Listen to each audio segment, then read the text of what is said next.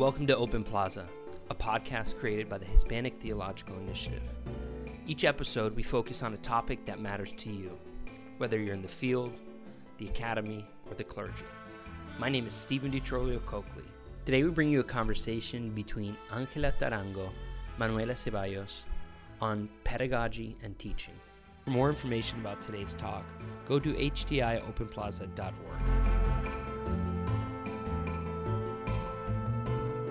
Hi there, this is Angela Tarango, and today I am talking with Manuela Ceballos about pedagogy and teaching. Manuela, I'm really interested in the fact that you teach at the State University. You teach at the University of Tennessee at Knoxville. And what I would like to ask you is, what is particularly difficult about teaching Islam in a state university in the sort of South, as we would like to say? It's border state, American South. Right in Appalachia. Thank you, Angela, and it's good to talk to you, and thank you for your questions. I think I didn't know anything about Tennessee before taking the job. I had never been to Knoxville until my interview. And what is challenging about a state institution is that you get students from all different backgrounds. For me, it was particularly challenging to teach at various levels, and I didn't know what my students knew or didn't know about Islam. We have a large number of evangelical students who are very committed to their faith traditions and interested in missionary activity. And we have a number of veterans. And in Latin American universities where I grew up, we didn't have military uniforms in the classroom. So teaching veterans about Islam has been a really interesting educational experience for me. The most difficult, I think, has been teaching the call to prayer, just because, as I think I've mentioned to some of my colleagues, the call to prayer is triggering for some of our service members or for some of the folks who have been on different tours in Iraq and Afghanistan. And I had no idea and no way of anticipating that. So that's little surprises like that where I don't know what I don't know have been biggest surprises and challenges. So how do you try to meet those needs, right? If it's triggering, how do you, you have to teach them about the call to prayer. It's a fundamentally important part of Islam. Mm-hmm. And so how do you try to work around those sort of triggering episodes for them? Well, in those particular instances, and this has happened a couple times. The first time, my first year of teaching, I played the call to prayer, which is the call that Muslims hear 5 times a day that invite them to do their ritual prayer, right, the adhan. And it's in Arabic, and people are used to hearing it in movies. But normally what happens is in film, you hear the call to prayer in Arabic, and then there's an explosion. And I understand that for some of our service members too, some of the military folks, this is also associated with their time in the Middle East, right? Which is not the same kind of experience that I had living in Morocco, where the call to prayer was beautiful and an invitation to reflection and meditation, a time of peace and stillness. But to them, it meant something else. So I think oftentimes it's demystifying what the call to prayer is, and then also working with our bodies. Why is it that we feel uncomfortable or afraid or scared when we hear certain things? How do we racialize certain religious sounds? And what do those feel? What, in addition to our own bodily reactions to it, what kind of negative consequences can that have on Muslims in the United States? And we know that noise ordinances, for instance, are frequently deployed against religious minorities as a way of keeping them in check, right? Yeah, absolutely. And with that in mind, so you talk about the veterans, but also you're Latina. Yeah. And how do you try to create bridges with both the Latina and the Muslim students at University of Tennessee, who I imagine are minorities, right, and really distinct minorities, absolutely, in that state school system? Yeah, I mean, it's interesting. Those are very small minorities. Our students are primarily white from East Tennessee. We do have a local Latino population and a local Muslim population and a small Latin American migrant population as well. A lot of the kids of those communities in the Latin American communities don't go to college, so I don't encounter them as students.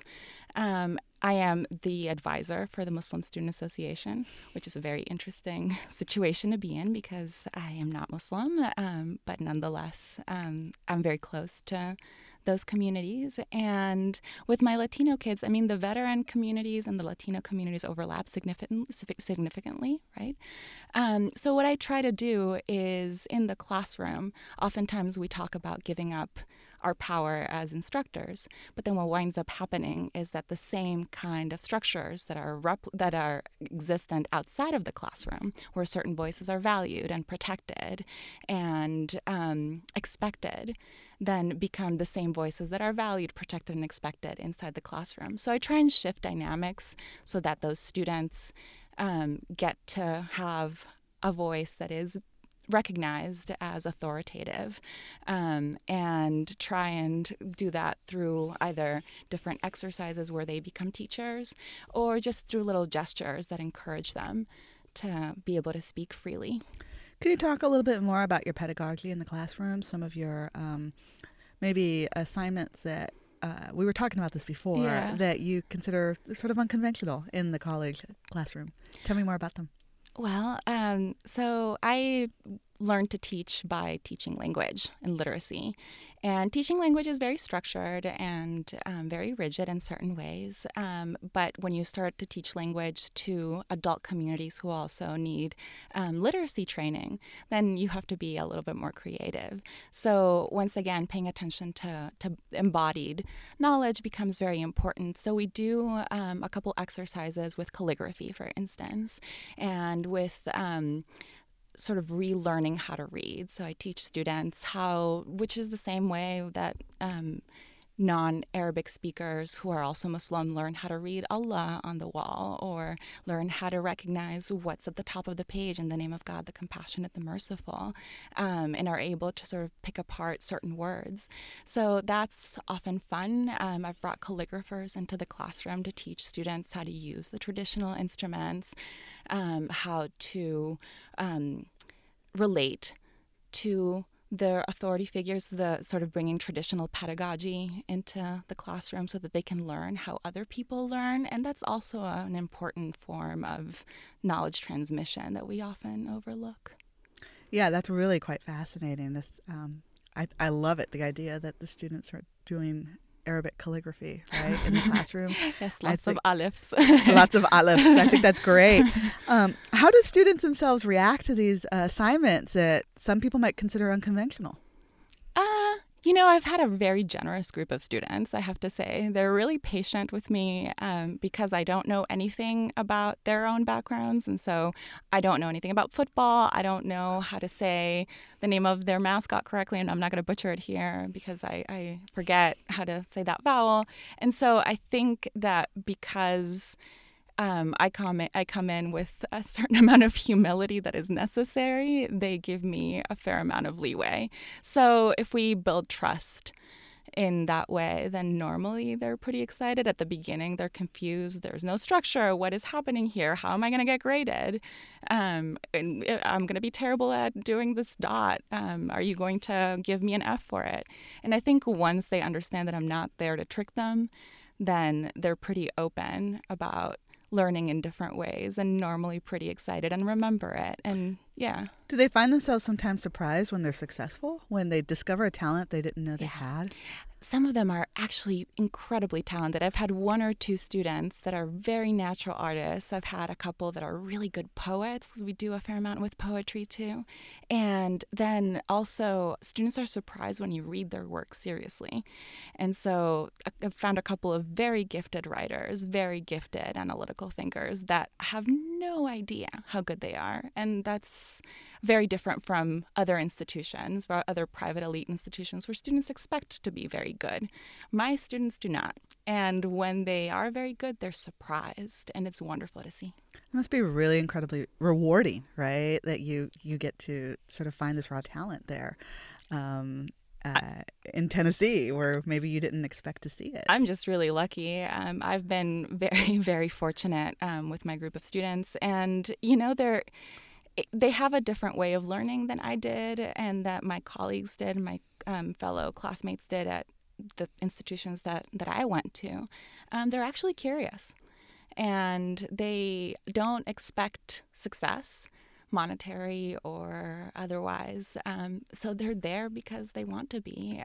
Some of them want to make a decent living. That makes sense. But when they get invested in something, they do it with a fair amount of heart. So it is really rewarding, but it's also educational for me. Right. I was about to ask you, so what has adopting all of this unconventional pedagogy and teaching Islam taught you as a professor?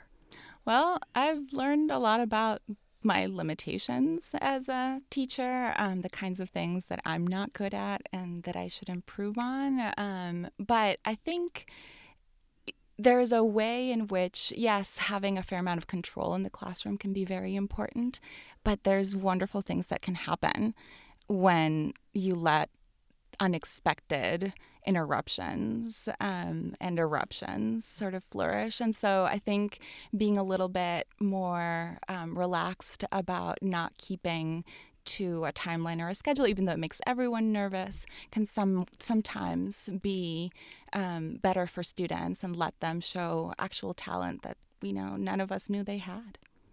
Great. Well, thank you so much for this conversation. Thank you, Angela. Really interesting. The differences. Everybody teaches at different places. We all have different experiences, and there's so much that we can learn from each other's experiences. And this is a great example of one way that pedagogy evolves, right? As you're in the classroom and you meet the needs of the student population that you are dealing with. So thank you so much for this conversation, Manuela. It was great. Thank you, Angela.